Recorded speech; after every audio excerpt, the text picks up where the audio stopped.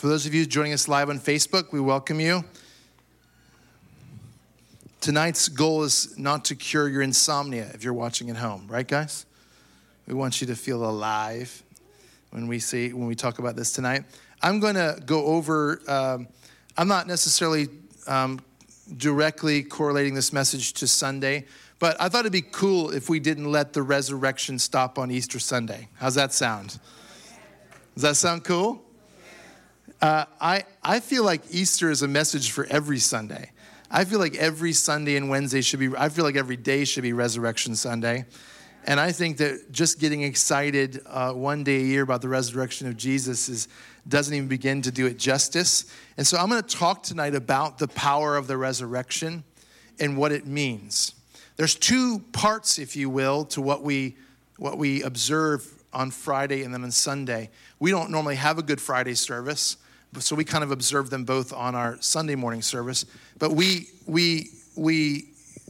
together remember the death and the burial of Jesus, the crucifixion of Jesus, and then we celebrate the resurrection of Jesus.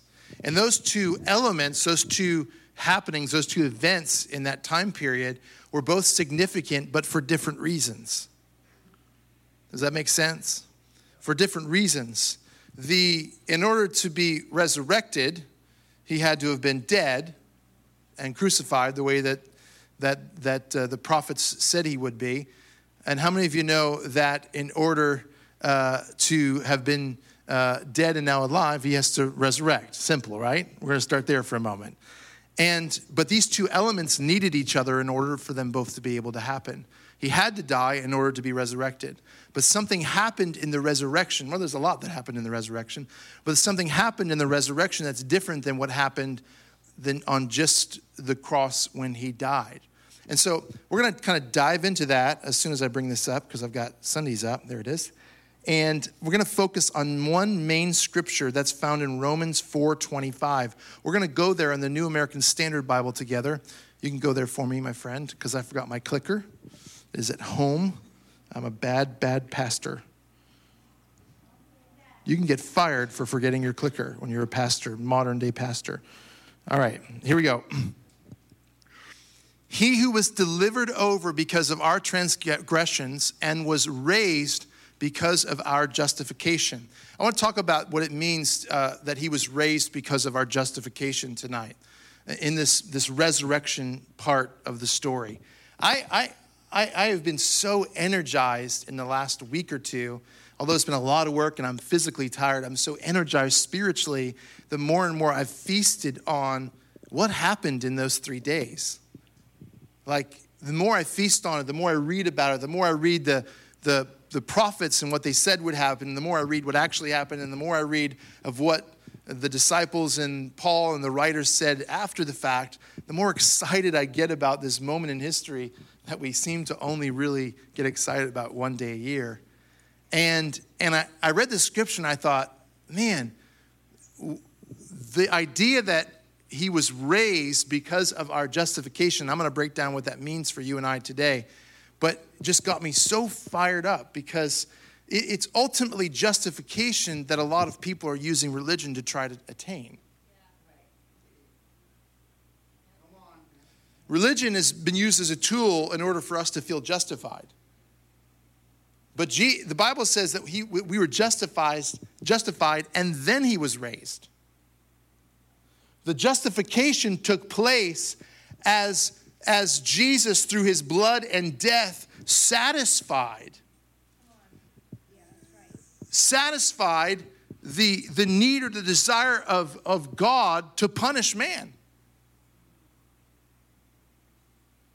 Jesus' blood and his sacrifice on the cross satisfied God. And there was a moment, I don't know, when it was or where it was, but there was a moment where if you read this, and we're going to dive into this in a bunch of different versions so you can see the full picture. I'm going to give you some Greek and all that. I want you to see that. But there's a moment where Jesus is dead and he's in the tomb.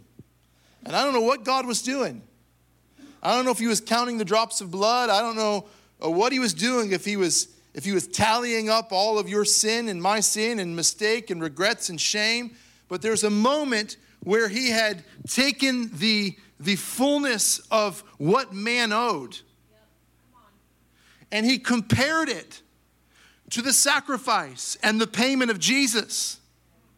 And in that moment, he said, man is justified from now on. And that's when he spoke resurrection life and his son came to life. See, we weren't justified because he was raised. We were justified then he was raised. You hear me?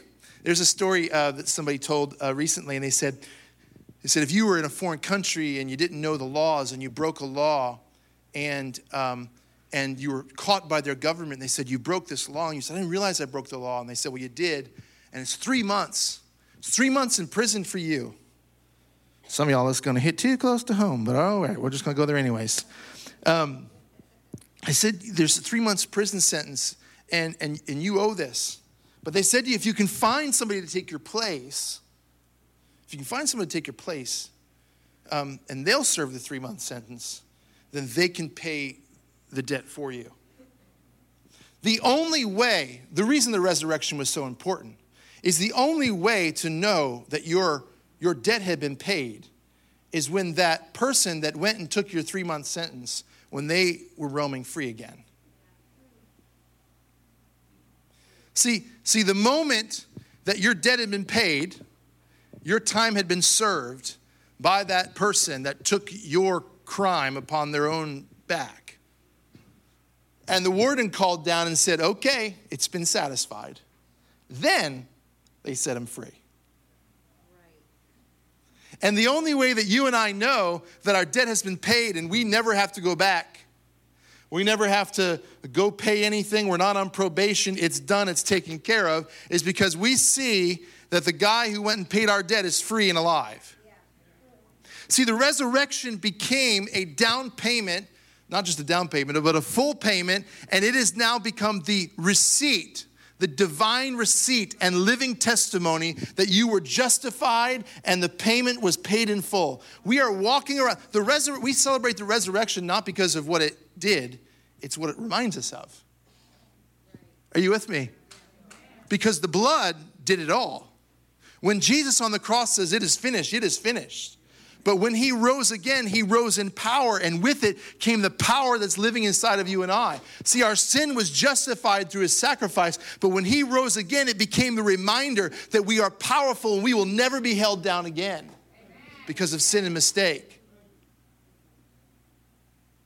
It's the ultimate receipt. It's the ultimate testimony that lives, that he is alive and your debt has been paid. And what ticks me off more than anything else is when we get up and we tell believers, we tell Christians that are doing their best to live for God, that they somehow owe more. It just gets me so fired up. There's so much theology out there that is teaching that we somehow can get more out of God if we just behave ourselves. So then we end up trying our best to behave ourselves, not because we love God or not because we're responding to what he's done, but we're trying to do it because we're hoping that he'll accept us more. We're hoping that he'll see us as justified. We're hoping he'll see us as righteous. We're hoping that he'll see us as holy. We're hoping that we'll feel close to him. We're hoping that we won't feel dirty anymore or whatever else. I got news for you. What he did, and when he said it was finished and it was done. And there's no more. Do you and I have a reason to feel regret? Do we have a reason to feel shame? Do we have a reason to wonder, if things would have turned out differently had we made different choices in life? Yeah, it's only human to think about those things. But what you have to know is that the consequences for that between you and God have been taken care of. Done.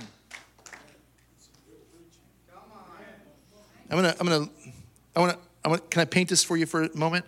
Did Jesus rise?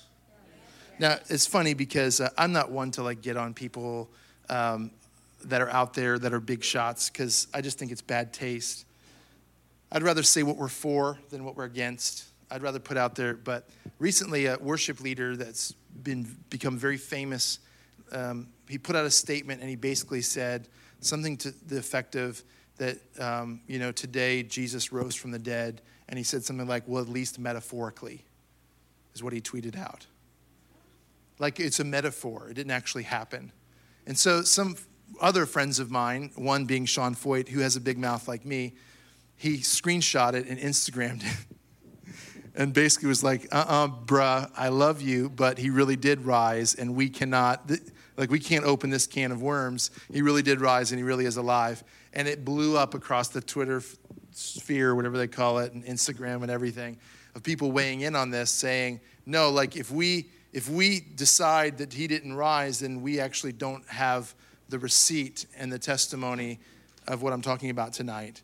Amen? Actually, in 1 Corinthians 15:14, which is not up there, so don't try to find it, it says, and if Christ had not been raised, then our preaching is in vain and your faith is in vain. Like if he's not walking around, then we don't really have the proof that the final payment for our sin has been taken care of. Does that make sense? So he didn't metaphorically rise, all right? He actually rose from the dead. I've seen the tomb myself, all right? Does that sound all right with you? So I want you to see this for a moment. So if Jesus is indeed risen, that his permanent eternal state is that he's risen. Can you go there with me? It's the next thing. So you are now justified in the risen state of Jesus. Okay, so if the state of Jesus is that he's risen, and that the only way he could rise is if you and I were justified, which is what I just read in Romans. That was the progression. He died, he paid the sin, God totaled it all up. He said, okay, mankind has been justified. Boom, Jesus pops out of the grave. You see that picture? So if Jesus is risen, then that means we live in that eternal state of being justified. Go to the next scripture, or go to the next thing. And if the risen state of Jesus is eternal, go to the next one. You cannot lose your state of righteousness and justification because you are in the risen Jesus. Now let me explain this to you, okay? If he is eternal and he is eternally risen and he stays in that state of being risen and alive. In other words, he's like, I think I'm going to go back in the tomb and go back to being dead, which I don't think is going to happen. Then, and you were justified only when he was risen only when you had been justified, then that means when you receive Jesus, you receive the eternal state of justification and righteousness. Are you with me? That's what it says in Romans. Some of you are looking at me like I lost my mind. Go back to the scripture before, Romans 4:25. Just go back one. Is it up there? Okay. So right up there, because of our transgressions and was raised because of our justification, that because of in the Greek actually means on account of. So let me read that to you. It says he was delivered over on account of our transgressions. Transgressions is a fancy word for sin, of times where we've broke the law. And he was raised on account of us being justified. All right, I've got half of you. We're getting closer to I want the whole enchilada. I'm not going to be happy. All right, keep going. Go forward. Past this. Yep, to this one right here. This is the same scripture, Young Literal Translation right here. Who was delivered up because of our offenses and was raised up because of our being declared righteous.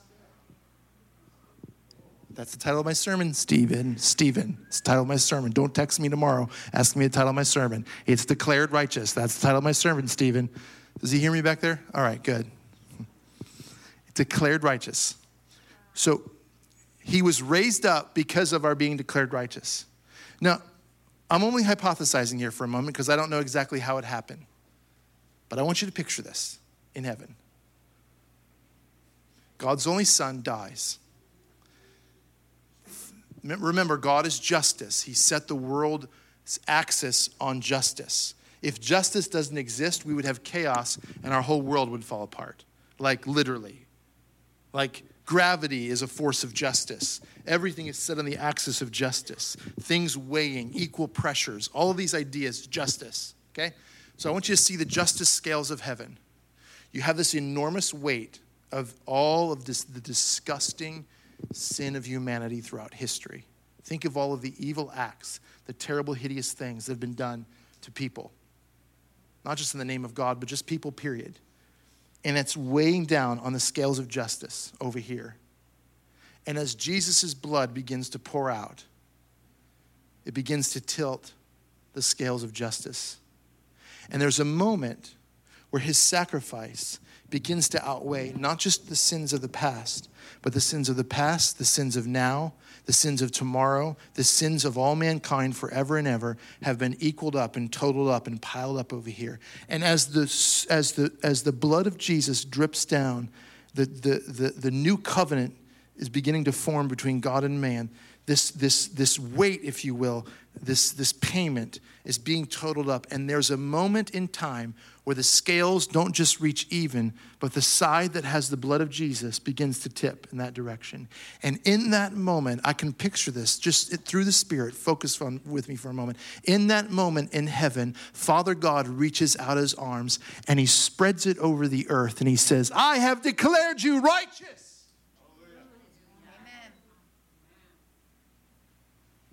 Righteous! Righteous! As he swings his hands over the earth, he looks back at the scales. Righteous! And with the sound of his voice reverberating through the earth, listen to me, the ground begins to shake. Come on. The veil of the temple is torn. The separation between man and God is taken away. And in that moment, the stone begins to roll away. Come on. And Jesus Christ, the living God, the Son of God, comes out and he is alive. And he becomes the receipt of the testimony that we have been forgiven and justified. Do you see that picture? God screaming, justified. He has declared you justified. And then the stone begins to move. I could just run around on that. Come on, you want to know why I'm so eked out tonight? I'm telling you, there is something about the idea that God declares over humanity that we are justified, and that sound is what begins to shake the earth and move that stone rolled away. Can you imagine that Mary and those that came rushing to the tomb that found that tomb empty? Can you imagine them rushing to the tomb that day? And earlier that day, they were living their lives as Jews, hoping that one day God would receive them and accept them. And when they approached that tomb, they didn't realize that something had happened in the heavens that affected the earth, and the righteousness of God had fallen upon mankind. And in that moment, they didn't approach the tomb as a bunch of sin and this and that and the other. They approached it as the righteousness of God justified by a risen Savior. That's good preaching, Dan. That's good preaching. Go to the amplified version of this scripture. Yeah, we said that. We said that. Thank you. Check this out. He who was betrayed and crucified because of our sins and was, same scripture, just different version, was raised from the dead because of our justification, our acquittal, absolving us of all sin before God. There was a moment in heaven where you and I were acquitted. You weren't even alive. You hadn't even thought about all the crazy things you were going to do in your life. Neither did I. He acquitted us. He absolved us of all sin and mistake in that moment. And then the stone began to roll away. He declared us righteous and acquitted us and absolved us. And then the stone began to roll away. Now here's the trick tonight, guys. It's early, isn't it? 7:57? Oh my gosh, I should make you pay double to get out of here this early. Oh, Stephen texted me something snide, I'm sure.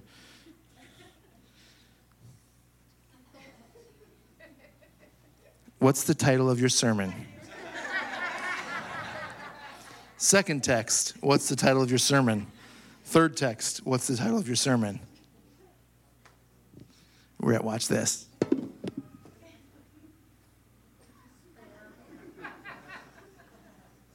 Quotation for title, you are fired. quotation. Well, the joke's on me if he actually puts that up there on the internet. All right?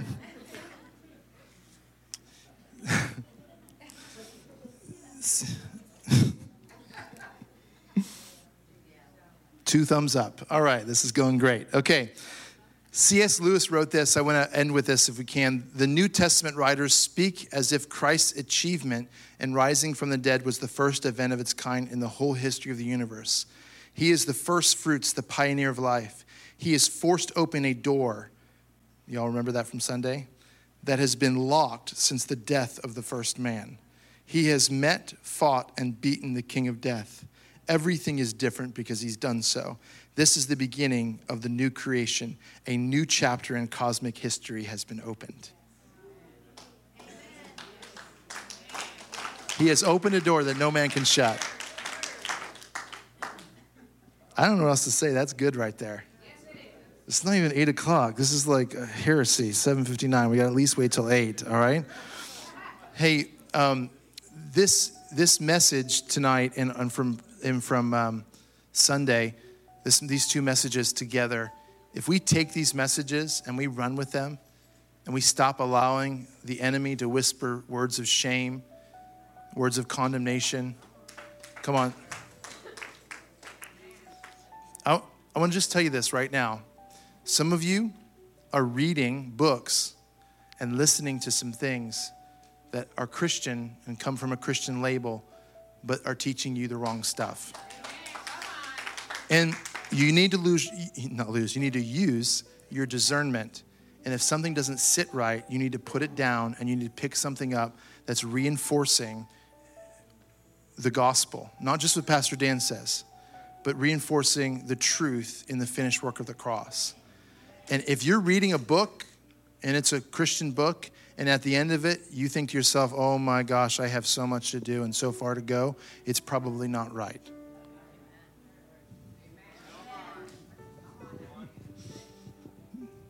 You see, modern theology and modern Christianity is this idea. It's like, well, when the people, the sheep, get a little rambunctious, we'll open the stall up a little bit, let them run around, give them a little taste of freedom, and then we'll corral them and cage them back in. See, Jesus came and he broke the whole corral. Come on. And he didn't say just go do whatever you want and run wild. What he said was and believed that if you fell in love with who he is and what he's done, and you actually begin to understand this, you would live a wild life for him, and you wouldn't need that corral to tell you where the safe place was. Does that make sense tonight? So I have so much faith in this message that I actually release you to be free. You're like, well, I assumed we were, Pastor Dan. Well, it's not always the case. It's not always the case. But I release you to be free in your exploration of the Word of God. I release you to be free in engaging with God and understanding who he is and what he's done in your life. And I engage you to be free to run this life for him in a way like you've never imagined. Because if you get this, there is no stopping you. And then what I started this service out earlier about talking about revival, we won't contend for revival. We'll see revival because we'll realize we have revival living inside of us.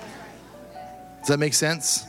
Good. Love you guys. Let's pray and let's get out of here, all right? A couple of you a little more eager to get out of here than others, and you will be called into my office, for which I will corral you and put you back in the stall. Little bad sheepy. All right, Lord, we just thank you for this word tonight. I thank you that it's resurrection every morning, every day that we wake up. There's a resurrection power living on the inside of us.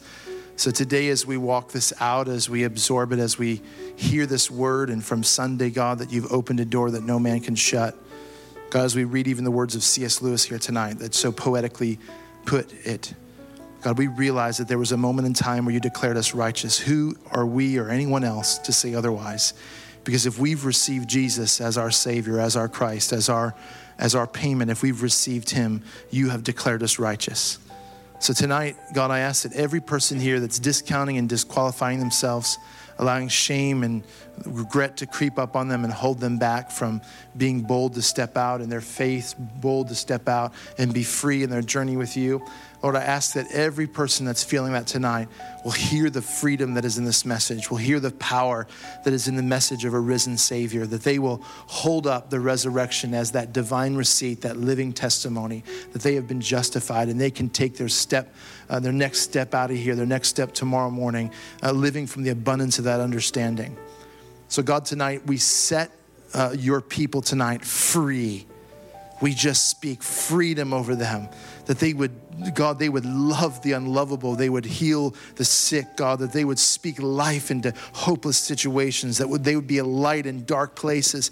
We set them free to no longer live scared, live under condemnation, live under regrets. We set them free tonight to be just lighthouses for you across our community.